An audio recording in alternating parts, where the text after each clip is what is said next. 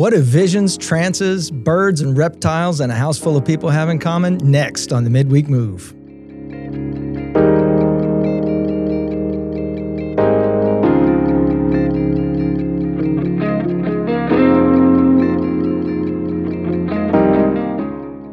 Hey there, everyone. Welcome to the Midweek Move. I am Scott, and today we have a special guest. Listen, every week we've had different people in and out, and it's been me sometimes, not me sometimes, and we've had all manner of people. Today, a super good friend of mine, somebody that we get to journey with and do life with, and it's so amazing to have her here. And it's really cool because she and I do a Bible reading plan together, and we've kind of been walking through Acts. We've walked through Acts together. But Cassie Hammett is with us. Cassie, welcome to the Midweek Move. Yeah, thanks for having me. Hey, tell everybody real quick, just kind of where you're at, who you are, what you're a part of, what's going on. Yeah, so my name's Cassie, and I live here in Shreveport, Louisiana, and I'm the founder of the Hub Urban Ministries here in Shreveport. We work primarily with those in poverty, homelessness, and victims of human trafficking. We've been doing that work here for 15 years, so I get the honor every day of stepping into the trenches of our city and just fighting so that those who are considered vulnerable hear the gospel and gain access to hopefully a restored life. So I have 2 kids, married for 15 years. I call him my tall drink of fine. Tall drink of fine. I was about to say that. I was about to say that. He is. We live here, and then we travel quite a bit we have different locations, the Hub does, across the country. So we travel primarily between Shreveport and Las Vegas. Awesome. Hey, now she said all of that. One thing she didn't say is that her insight in the Word is so interesting. It's so, she and I do a Bible reading plan together, and we don't just read, but we comment back and forth and just, hey, what is the Lord saying to you? And every single time that you respond, it's always very thoughtful. It's always it's very much not, hey, this is for somebody else, but it's very much like, this is for me. Here's what God is speaking to me. I know a lot of times, especially with things like Cassie and I do in leadership, sometimes we can like read the Word and we can be thinking about someone else. Like we have someone else in mind. Or how we could use it. That's right. Yeah. So it's almost like we're reading the Word of God to consume it, but at the same time, we're thinking about, okay, who can I give this to? And sometimes I think with that mindset, we can miss out that God hasn't given this to us for someone else. He's given it to us. He loves us enough to make it very, very personal. That's right. So today we're going to take a very personal, this is one of my favorite chapters in the entire Bible. I probably say that a lot, but this is for real, the favorite. Actually, what's cool is I just left a meeting with walking somebody through like their first steps of after becoming a believer in Christ and going through a program, getting their life straight, being filled with God's Spirit, man, just really just digging into the Word of God, but now taking the next step to be like, hey, I want to be the next Cassie Hammett. I want to step into a place of leadership. And this chapter came up this morning, first thing. And so it just continually comes up. I think maybe it is because I can relate to both of these guys a little bit. And I think we all can, if we really dig into this, that we can see ourselves in each one of these guys and not only what God is doing in them, but their response to what God is doing in them. So as always, we're going to go line by line. We're just going to kind of take it and consume it. So you guys get your Bibles out, Acts 10, okay? And we're just going to walk through this verse by verse. So we have just finished up speaking about Paul. Last week we talked about Paul. We talked about this amazing conversion. We've talked about Stephen. What a life.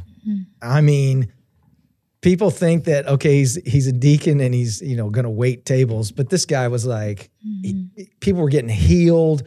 People were like being saved. Like all this stuff was happening. And then the way that he finishes is so just, it's awesome, but it's convicting because I'm just like, wow, would I be able to do that? And then we get to 9 and this guy Saul is still breathing these threats and he's just angry. And then he has this encounter with Jesus and everything changes. And God speaks to this guy, Ananias, to go to Saul, by the way, who's probably maybe going to kill you too. Right. Go to him and lay your hands on him. And we see this transformation. which now has led us to this amazing part. Now, we know that Peter, up to this point, Peter has primarily put his focus into Jews, right? So his ministry is kind of to the Jews. We've seen it only to the Jews because he is a Jew, and this is kind of his mindset. So his theology is based on the law, yet he is filled with the Holy Spirit, yet his focal point is to the Jewish people. All right, Acts 10. There was a certain man in Caesarea called Cornelius, a centurion of what was called the Italian regiment. So here we see this guy. He's a centurion. He's a soldier. He leads people in this Italian regiment, which we know that the Italian regiment, we're not talking about anything Jewish here. Right. We're talking about the heavy armed Romans. We're talking about the mindset of a Roman. We're talking about even a almost a worship of people or leaders or per se Caesar. Yeah. And so here we have this man, but it says this about Cornelius. He was a devout man and one who feared God with all his household, who gave alms generously to the people and prayed to God always. Now, right off the bat, Cornelius, what are your initial thoughts of Cornelius, Cassie? Well, knowing a little bit about the background, understanding that we were laughing before that, he wasn't filled with the Holy Spirit, didn't have access in the same way, but yet was choosing to connect with God on a regular basis, and then was choosing out of that actions that reflected the nature of God, which was, my translation says, giving generously, consistently to the poor. And, so it's interesting to think about that. It's interesting to think about someone who at this point in the story isn't filled with the Holy Spirit, right? But yet is surrendered to God in a culture that was surrendered, like you were saying, mainly to the authority figures of the day. Yep. That he was connecting with God regularly, and his actions were reflective of what I'm assuming he knew of God because he was connecting with them, that he gave generously to the poor. And I just love that's, and prayed regularly. Like those are the two things that are said about him right out of the gate. He prayed regularly. And to me, what that says to me is out of connecting with God and praying with him daily, those actions followed, that he was acting out the nature of God. And we don't know what kind of role models he had. We don't know if he saw this in someone else. Right. We don't know. We do know this. It was not normal for a soldier in the Italian regiment to have a heart for the poor. Right. Because really a lot of what they were cast to do had to do with taxation. It had to do with control. It had to do with politics, power, all of those things. And those are all areas where the poor are not seated in any kind of prominence. Or honored, honored. That's right. Even recognized. That's right. It was just off to the side. You lived in a culture of somewhat the haves and the have-nots, so to speak, especially when you begin to talk about politics and different things like that. And taxes. Yeah, and taxes. Yeah. It sounds very familiar, by the way. Just saying. All right, verse 3, about the 9th hour of the day. Now, so we're talking about 3 o'clock in the afternoon here. About the 9th hour of the day, he saw clearly in a vision an angel of God coming in and saying to him, Cornelius. Now, we don't have any history showing that this has ever happened to him, like this vision or anything like this. And when he observed him, he was afraid, which kind of gives us the context that maybe this had not ever happened to him before, and said, what is it, Lord? So he has this recognition that it's from, if not the Lord, it's from a God. Because again, that word Lord in that culture was not necessarily about Jesus. Yeah, that's right. Because Lord could have been your master. It could have been a leader. Even with him being a centurion in the Italian regiment, some people may have looked at him even as a Lord. That's right. Yeah. What is it, Lord? So he said to him, your prayers and your alms have come up for memorial before God. Now, how encouraging is that, right? I think about, there's something about this guy that now God is just saying, look, it hasn't just been seen on the earth. but it's been seen by me. Yeah. Like there's a difference in that. Like we can do good here and it be seen and it's just kind of good. But then it's almost like the difference between you're thirsty and I give you a cup of water, but then I give you a cup of water in Jesus' name, right? So I'm submitted to the Lord and I do that out of my love for Jesus and my love for you. Now there becomes like this eternal reward system to that now. Yeah. It's like laying up your treasures in heaven. So we see here that the angel is confirming, listen, it's not only been seen on the earth, but this has come up before God. Yeah, it also makes me, or just reminds me of how precious the poor are to the Father.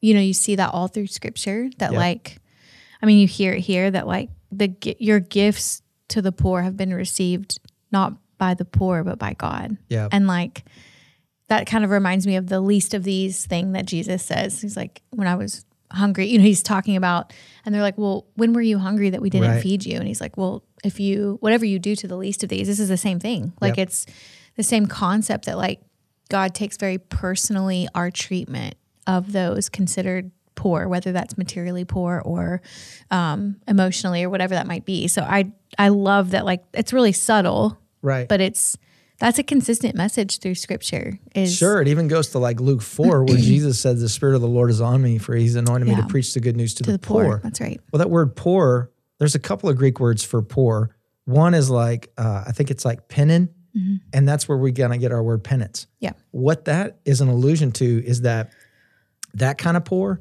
they're able to work a little bit to get daily sustenance, but that's it. But you go to a word called tokos, and that word tokos is beggar, crouching, unable. And then that takes the context of if they're not shown mercy, they will die. Yeah. So Jesus is not saying, hey, the poor that just kind of get by. He's saying if someone does not have mercy on them, they will die, right? Yeah. And we know that that's us. Like if Jesus doesn't give us that mercy, we're dead in our trespasses. So I think and I also think it's super interesting that word memorial is used here as a memorial before God, almost like reminding God. Yeah. Which is such an interesting, not that God needs to be reminded, but it is very interesting that word is used before God, memorial before God. It's been set before God as a reminder. Verse 5, now send men to Joppa and send for Simon, whose surname is Peter. He is lodging with Simon, a tanner, whose house is by the sea, and he will tell you what you must do. And when the angel who spoke to him had departed, Cornelius called 2 of his household servants and a devout soldier from among those who waited on him continually. So when he explained all these things to him, he sent them to Joppa. So here's this guy. He's devout. We're not sure exactly what his context is of God. We just know that he's devout. He gives to the poor. We know that he does have an awe and a reverence for God because there is a certain fear to him when the angel comes to him. But in this, it's like he's like, oh, okay. Like that's what I'm supposed to do. And he's not even the guy that's supposed to know to do that. Yeah, right, exactly. It's just like, oh, okay. And I think that's a great lesson for all of us is that when we open ourselves to hear from the Lord, like it shouldn't be this ongoing argument or conversation that sometimes it's like, okay, Lord. Yeah. Quick obedience. Yeah. Let's do it. Let's do it. So the next day, as they went on their journey and drew near the city, Peter went up on the housetop to pray about the 6th hour. Then he became very hungry and wanted to eat, but while they made ready, he fell into a trance. Now we've got a vision and we've got trances, right? Now get ready for the zoo animals. Here we go. And he saw heaven open. Now this is a pretty amazing vision that he has, this trance he's in, and saw heaven open and an object like a great sheet bound at the 4 corners descending to him and let down to the earth. In it were all kinds of 4-footed animals of the earth, wild beasts, creeping things, and birds of the air. Now to a Jew, Cassie, what is he seeing? Unclean. Unclean. Yeah. Why is that unclean? Why are they unclean to him as a Jew? Oh, pop quiz. Boom. I don't remember the exact. Remember the four-footed? The four-footed. Yeah, that's right. Yeah. That's right. Yeah, so that wouldn't have been like a welcoming image to him. No. Yeah. And God hasn't even told him anything yet. It's Right. like, here come all these images, and it's this giant veil has come, which to a Jew could possibly have a lot of different meanings, Right. with a giant veil coming. And then all of a sudden, all of these, and especially creeping things, because if you go into like Habakkuk, you go into different of the minor prophets, they will talk about, even when it talked about the locusts and the crawling and the creeping, Yeah. like all of those things, all of those descriptive words are right here. Creeping things and birds of the air. And a voice came and said, "Rise, Peter, kill and eat." This goes against every bit of his theology. Yeah. Like everything he's been taught, this vision is going counterintuitive to that. Now, if we bring that to us, we would probably go, "Oh, this isn't the Lord." Right. Exactly. Right? Like that doesn't fit, like in my context. And so we see Peter, this same guy who actually told Jesus, "No, you can't wash my feet. Right. You got to wash everything." Right. Repeats that by saying, "Not so, Lord, for I have never eaten anything common or unclean." And a voice spoke to him again the second time. Peter, in his multiple time Right. moments. Yeah. It can't just be one time. Nope. Cornelius, yes, One Lord. time. Good to go. Yeah. Peter, filled with the Holy Spirit, raising the dead, shadows are healing people. People are being resurrected from the dead. All this stuff's going on. No, Lord. No. Yeah, I'm not doing it. It's crazy. And a voice spoke to him again the second time. "What God has cleansed, you must not call common." Wow. What a word. This was done 3 times. Again, not just once. And the object was taken up into heaven again. So here's Peter. God gives him this vision that kind of goes counterintuitive. And then God speaks to him and says, don't call common. You know, what I have taken care of and what I have cleansed, don't you dare call that common. What are your thoughts on that as God's speaking to Peter here? Yeah. So one thing I would say is I've been a Christian throughout my entire adult life. And I think this little section kind of speaks to the importance of understanding what you're reading, understanding context, because, the Bible wasn't written in 2021 to you and me. It was written at a very specific time to a very specific people. And it is for us, but it was written in their culture. And pictures are the way that they communicate in the East. They're not facts and figures people, they're pictures. And so I can remember reading this story and be like, oh, weird, bunch of animals on a sheet. Like, why does that matter? But it is important to understand that like those pictures would have been very off-putting. Oh, no doubt. And also you lose the context that God is asking him to do something that the fork in the road is like the law tells me one thing, but God is saying, right, something else here. And I think it just reminds me that we can easily get stuck in the law, legalism, or our way of thinking even, like our own belief system, our own way of thinking. And if we don't remain open to the Holy Spirit and we don't exercise discernment, then we might miss opportunities just simply because we say, there's no way that was God. Yep. You know what I mean? But I'm always, now that I have read this with better context, I think I'm always moved by God's response. Like, don't call something unclean. Mine says unclean if I've made it clean. Yep. And like this chapter carries a lot of like personal importance to me because it was something that's been sort of this weird underlying theme since I was like 18, that someone spoke something to me in passing. And actually, we don't have time to tell a story, but it was years later in a conversation with you, Scott, that I was like, you know what? One time this guy walked by and said this random thing and I've never known. He said, don't ever forget Cornelius is what he said. And I wrote it down, and it's been one of those things where I'm like, okay, what?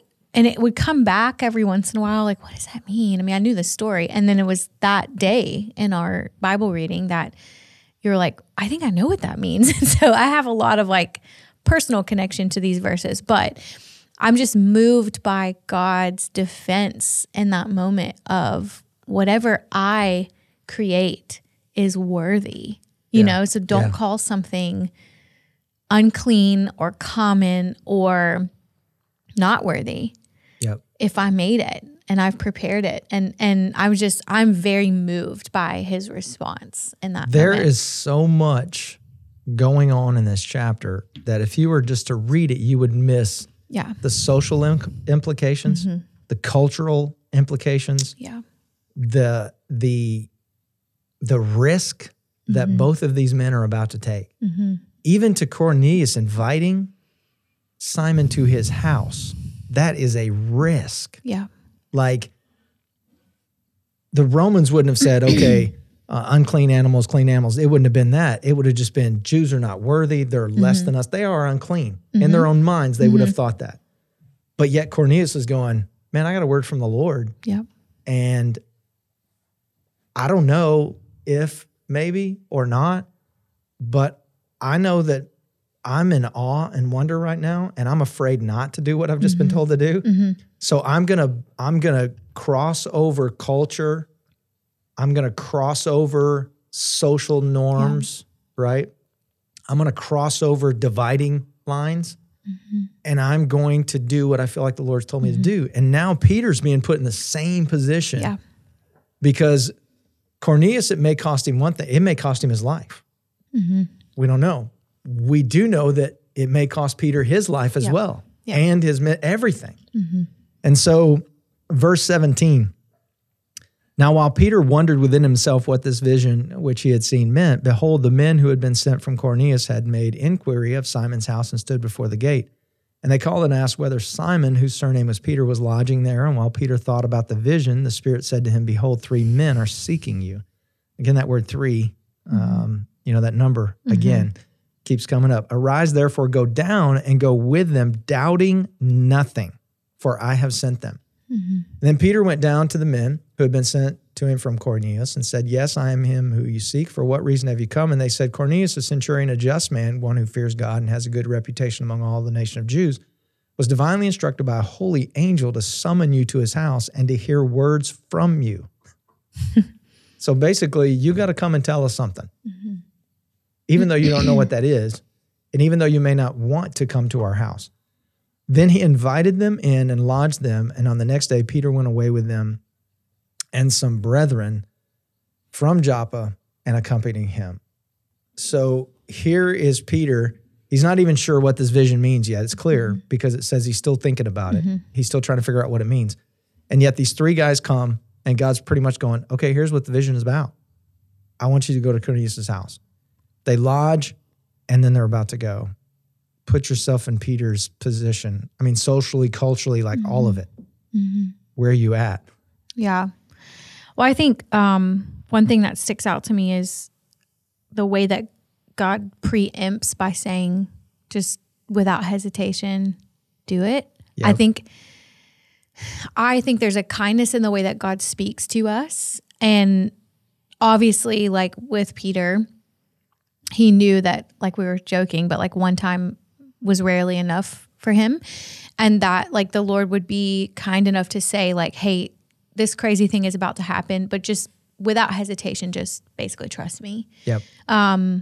Which we don't see that message to Cornelius, right? Like, Right. So I think what I always am reminded when I read that and other times in scripture is that the Lord in his kindness, knowing who we are, knowing our wiring, knowing our, in this case, tendency to hesitate or tendency to not be quickly obedient or whatever it might be. I just love that it was such a crucial moment that the Lord was like, just trust me, like I'm about to do something here. One thing that stands out to me, Cassie, is like you have this experienced, somewhat mature believer, and you have this other guy who may be an experienced believer in like the expanse of God. And yet the guy who may not have the full revelation yet, he has this awe and wonder. And it seems as if Peter has lost that. Like God is speaking to him. Not just, hey, I feel like the Lord may be doing this. Like this isn't your feelings. This is, he's having an open vision and God is speaking to him. And yet his first response to him is, no, not so. Yeah. And I think if we're not careful as mature believers, God really does try to speak to us, not just through his word. I mean, God speaks to us through visions and dreams and all these different things. God speaks to us through the poor. God speaks to us through our own city. God speaks to us. I mean, I can be driving down Texas and I can pass the Purchase building and I can just be like, and the Lord go, today's the day you got to stop by. Yeah. And I'll stop by and I'll walk in and I'll go, hey, how's everybody doing? And without fail, somebody's like, hey, can you pray for me right now? Yeah. It's like, it wasn't angels from heaven, but how many times have I passed that building and God was trying to say something to me, but I was so worried about getting over to Fairfield Avenue that, or I was so in keen to get over to Stoner Avenue or Highland that I just went past the building and I wasn't looking for that. I wasn't expecting it. Maybe that loss of that awe and wonder. I almost see Cornelius as this childlike faith. Yeah, and that's what I was going to say, like childlike versus maybe being wrapped up in religious things that can easily feel like the right things, but they're not, right? Like they're not the main things. Yep. And in this case, like the clean and unclean, the law, all of those things, like probably no one knew that better than he did. You know what I mean? But in this case, they posed a risk of keeping him from being a part of what God was about to do, you know? And it's just really a good reminder to make sure that like there aren't things that we've deemed good things that are keeping us from being open to the better thing, which is what God is speaking directly to us. Or the God thing. I mean, you can do good things, but maybe it's not a God thing. Right. And so Peter is about to kind of take this leap, and believe me, it's a leap because he's about to cross every social and cultural norm of the day, of his day anyway.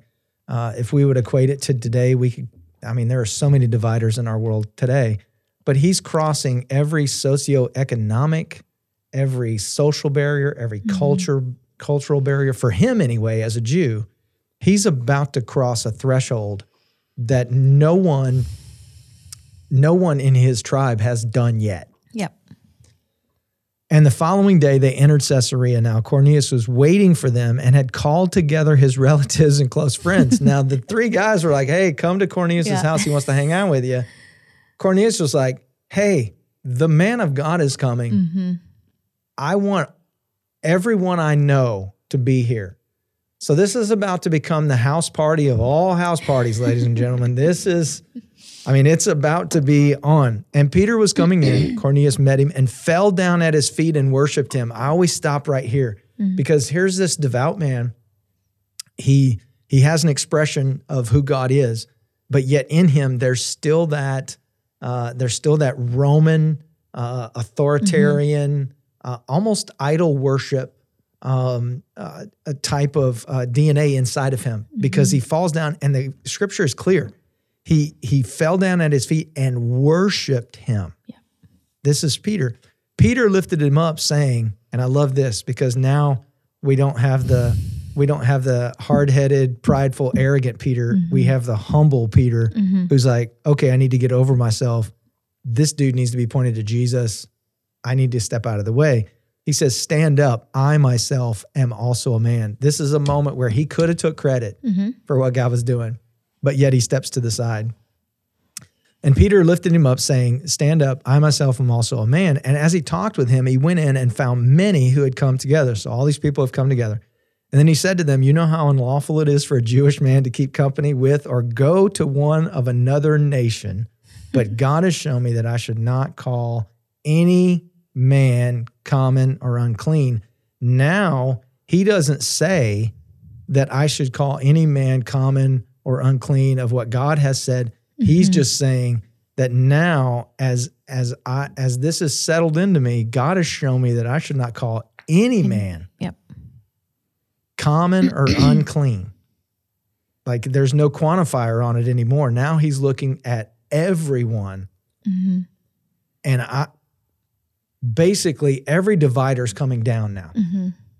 In his mind, in his heart, like God is just stripping it all away, going, listen, I've called you to more than one person, one people group, one, I know we get so, especially in American church, we almost divide the house. Yep. And then we minimize gifts that people have that go far beyond where we tell them they're called to. So we've got, hey, I can only minister to 3 to 5-year-old children, 1.5 hours a week, or I can only minister to 22.5-year-old women with 1.7 children. And it's like we divide this up, and God is just breaking all that down for Peter and going, no, you're not just called to the Jew. You're called to everyone.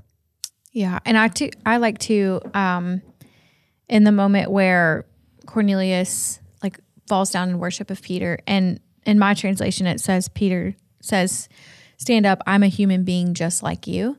And again, with context, you have two groups of people who each saw each other as less than or different or unclean or whatever it might be.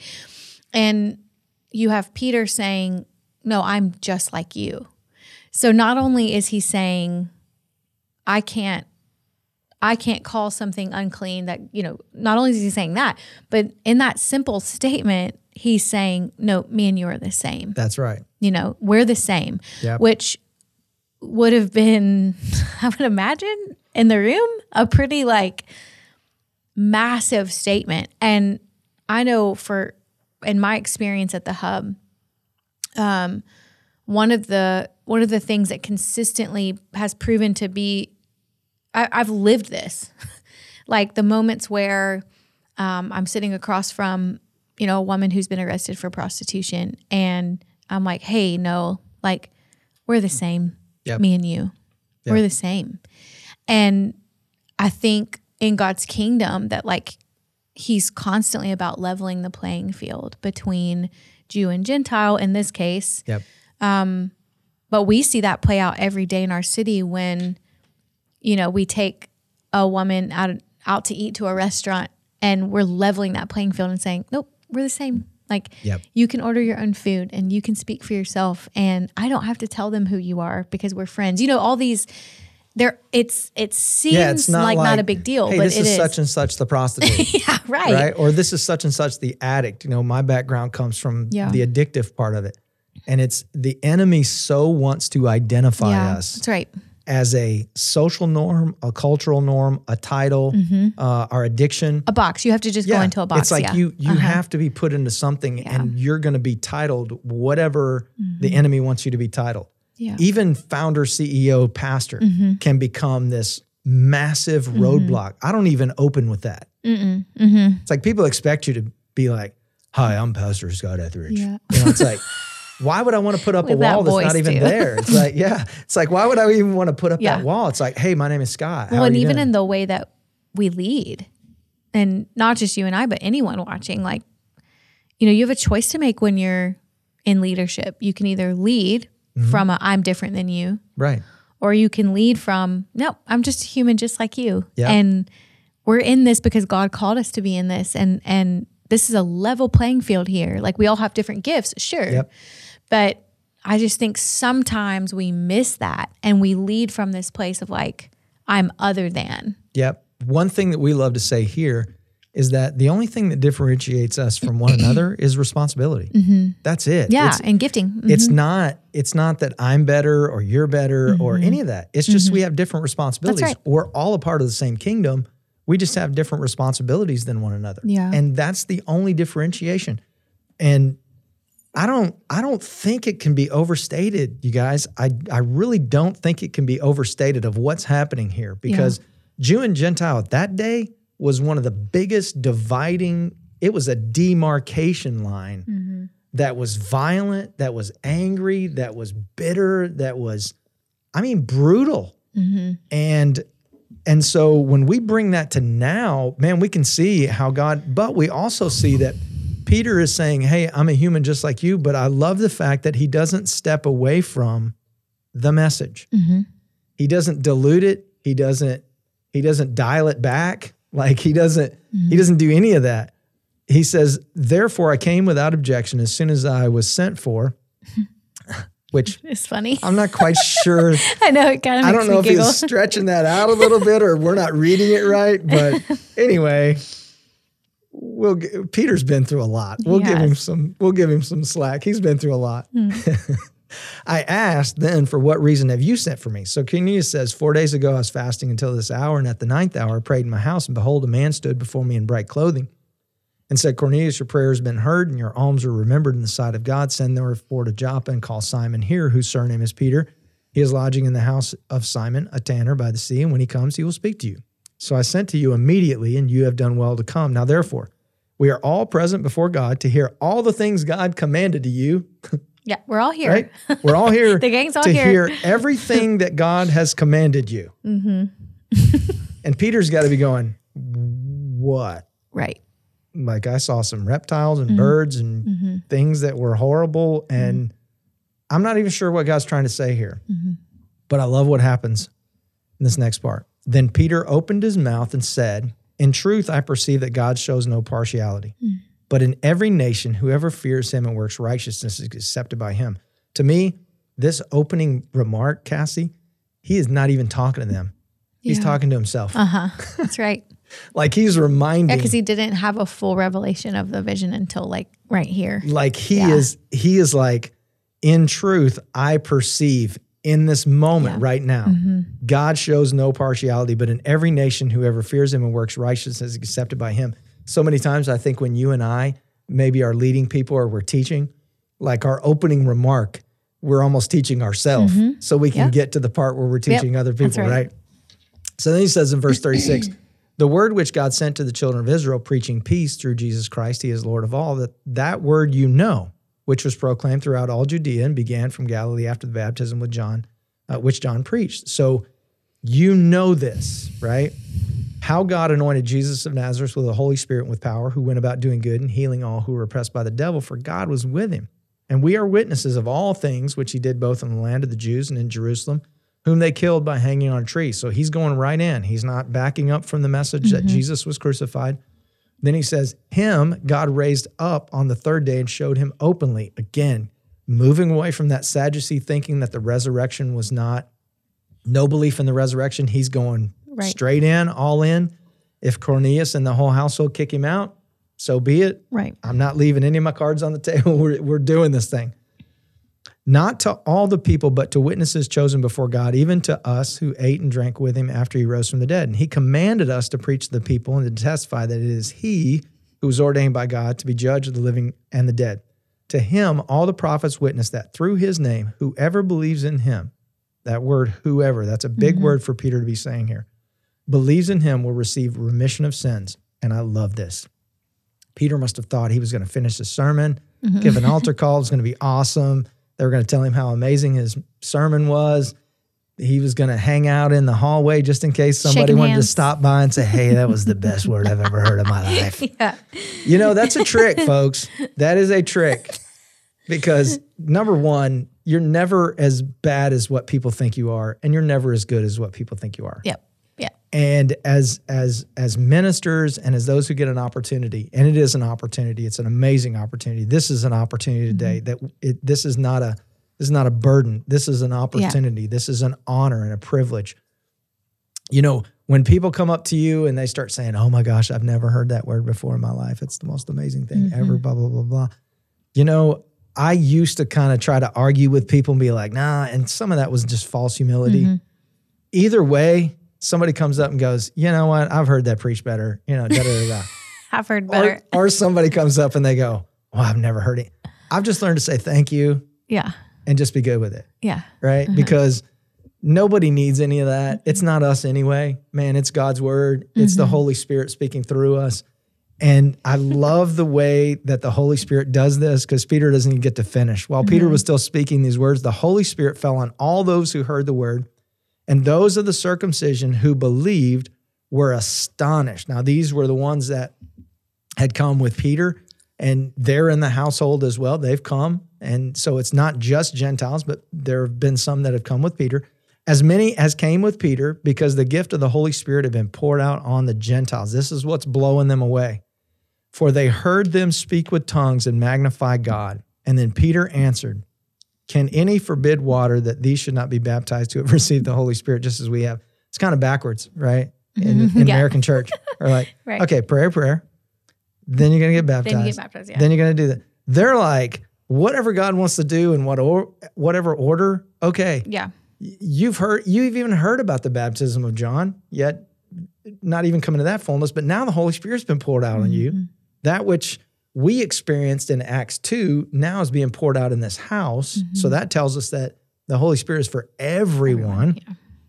Now, let's baptize you in water.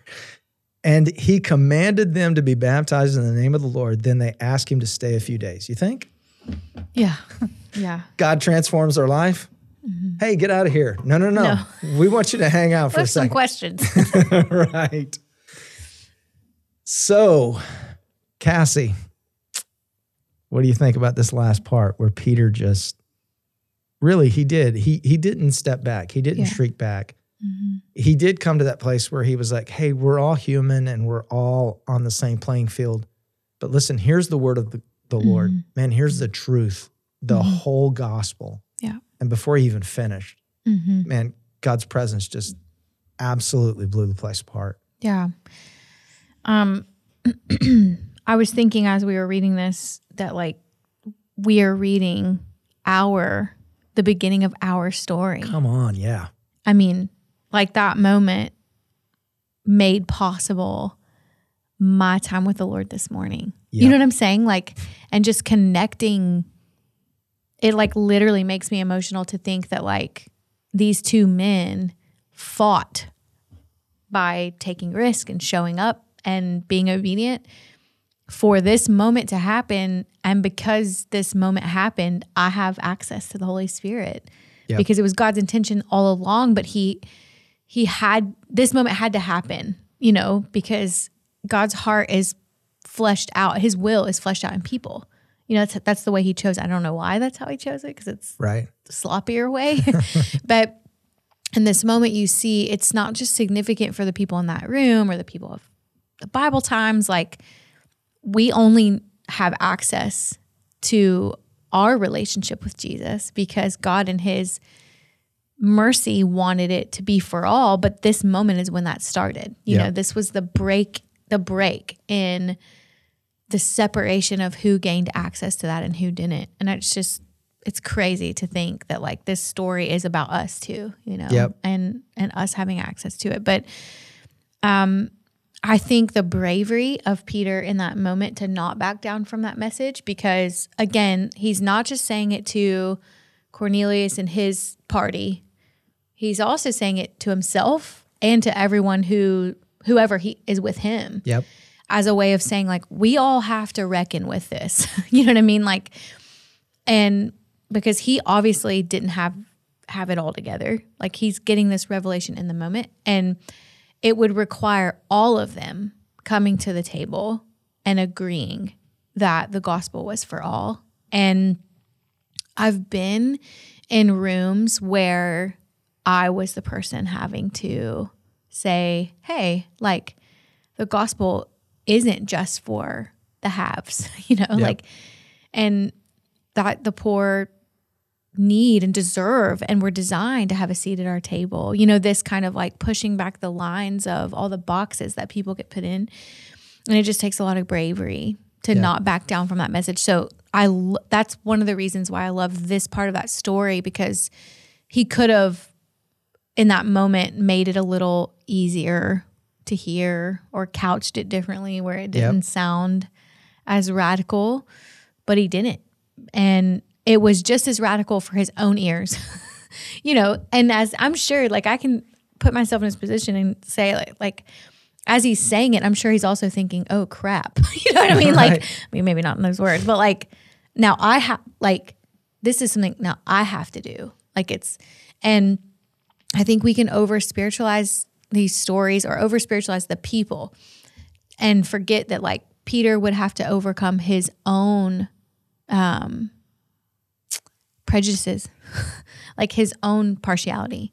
Like they all had to. Yep. This wasn't just like, thus saith the Lord, and everyone was like, oh, cool, yeah, let's do it. Like they had to work through their deeply embedded partiality and bias and all of the things. Well, the crazy thing is, in the wording in this, it almost appears as if awe and wonder are being restored to those who came with Peter. Because again, they've all accepted Christ, filled with the Holy Spirit. Yet in this moment, they're astonished that God is pouring out his Spirit on these Gentiles. There's awe and wonder in the place. It's filled with awe and wonder. Yep. And I'm like you. Every time I read this, I see the open door for me. You know, if you're not Jewish, this is your open door. Like Acts 2 is not it, as awesome as Acts 2 is. And it's amazing. If you're Jewish, that's your doorway. Because actually Acts 2 and Acts 10 gets fulfilled because it says to the Jew first, then the Gentile. I mean, it's like that was God's order. That's the way he set it up.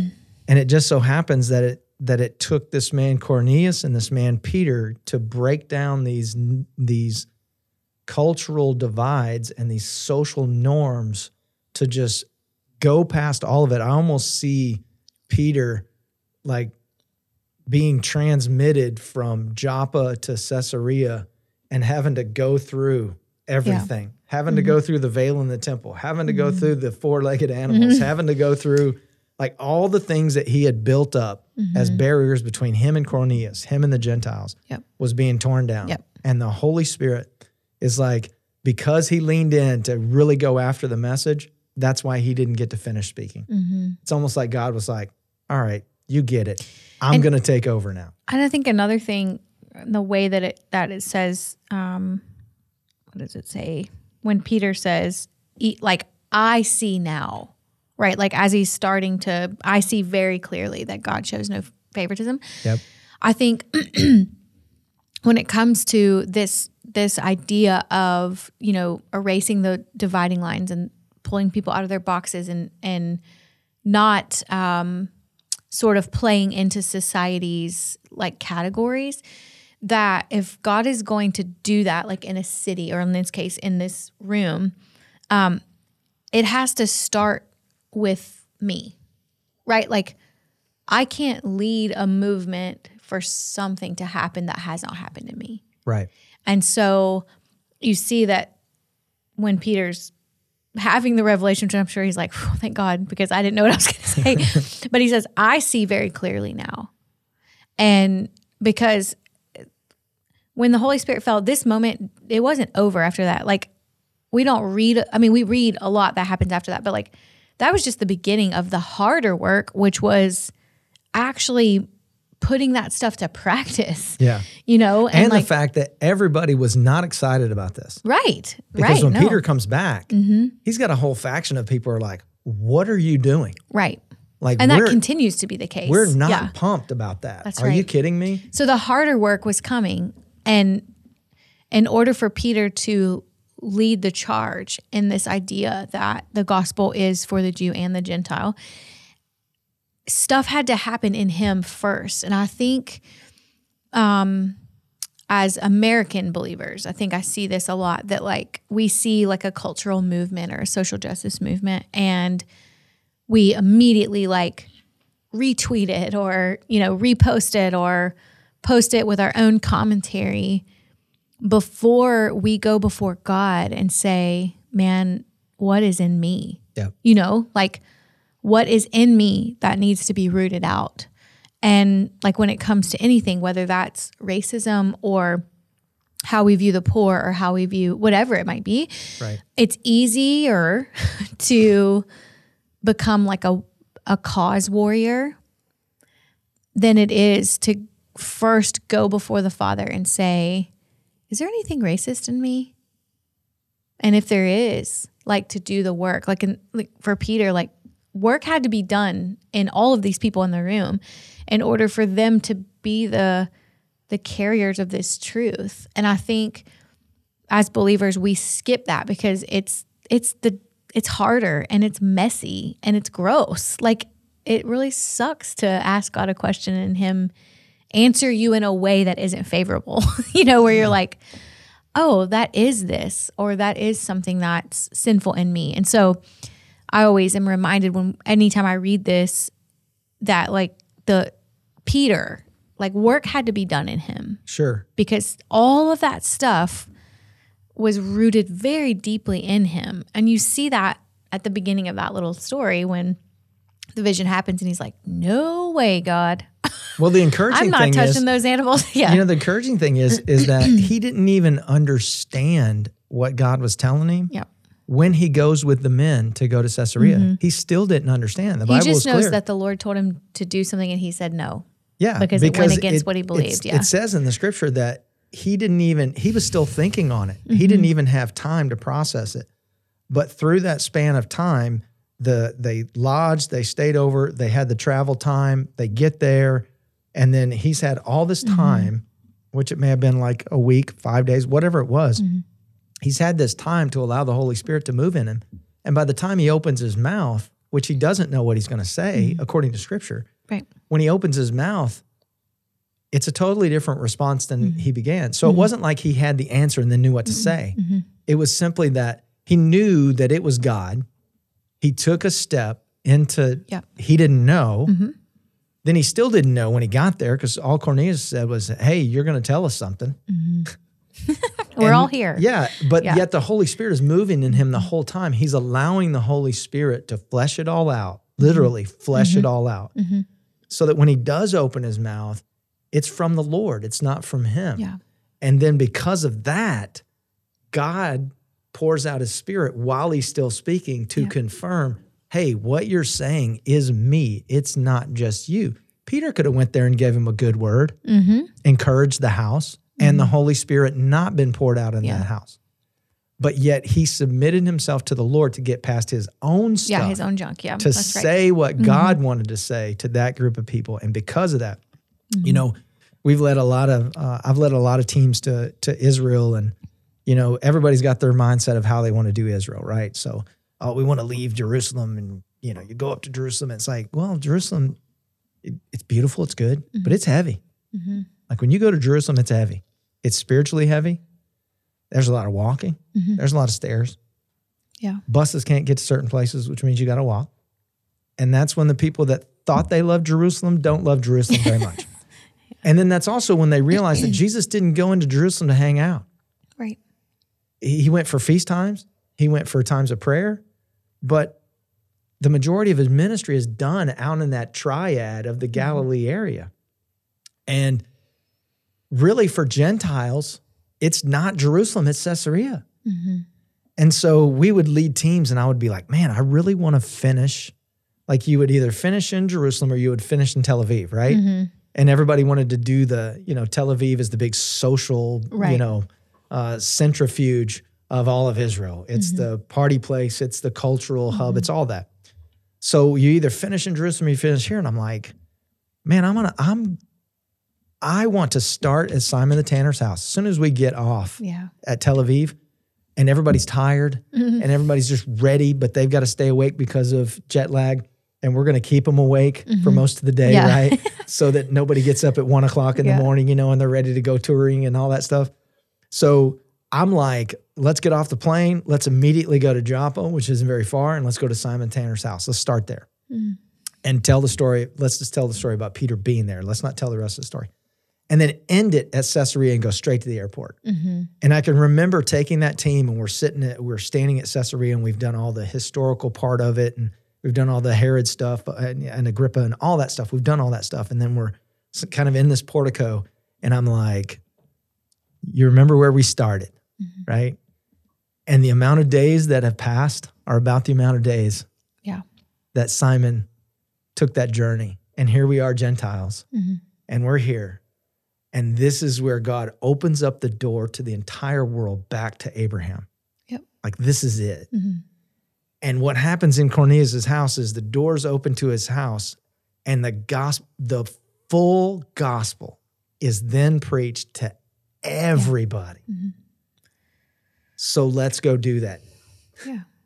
And it's like just in their mind of going, man, I didn't see me in that, but this is it. Like, this is it. And so I'm just super encouraged by this. I could talk about this chapter for days on end. Listen, if you have not dug into this chapter, dig into this chapter. There is so much more than what Cassie and I have covered. We've covered a lot, but there's a ton of verses there. But I'm just telling you, this was not just about Peter and Cornelius. This was about all of us and how God loves us so much that he would speak to somebody that doesn't want to be spoken to. Yep. And show him something he doesn't want to see, but he can also speak to another guy who's open to whatever God wants to do. And what he can do is he can bring those two guys together to open up an entire world to the gospel of Jesus Christ. To every single creature on the earth can hear the good news. From every social background, from every economic background, that they can hear the full gospel of Jesus Christ. And man, good stuff, folks. Good stuff. Yeah. Any parting thoughts? Nope. It's amazing. I would also encourage anyone to dig into this chapter because I think we've read it together 4 times. Yep. And even today, like every single time I'm like, man, like there's just so much there. So I would really encourage people to read it multiple times. Yep. And then push themselves past the kind of surface reading and really dig into what it means because it'll change your life. Yeah. So we started off with visions, trances, birds, reptiles, Creepy things. and a house full of people. What do they have in common? God used every single one of them to break down every dividing wall that the world would try to put up. Amen? Amen. All right. We love you guys. Thanks for joining us for the Midweek Move. And until next time, just keep going deeper. We love you. Bye-bye.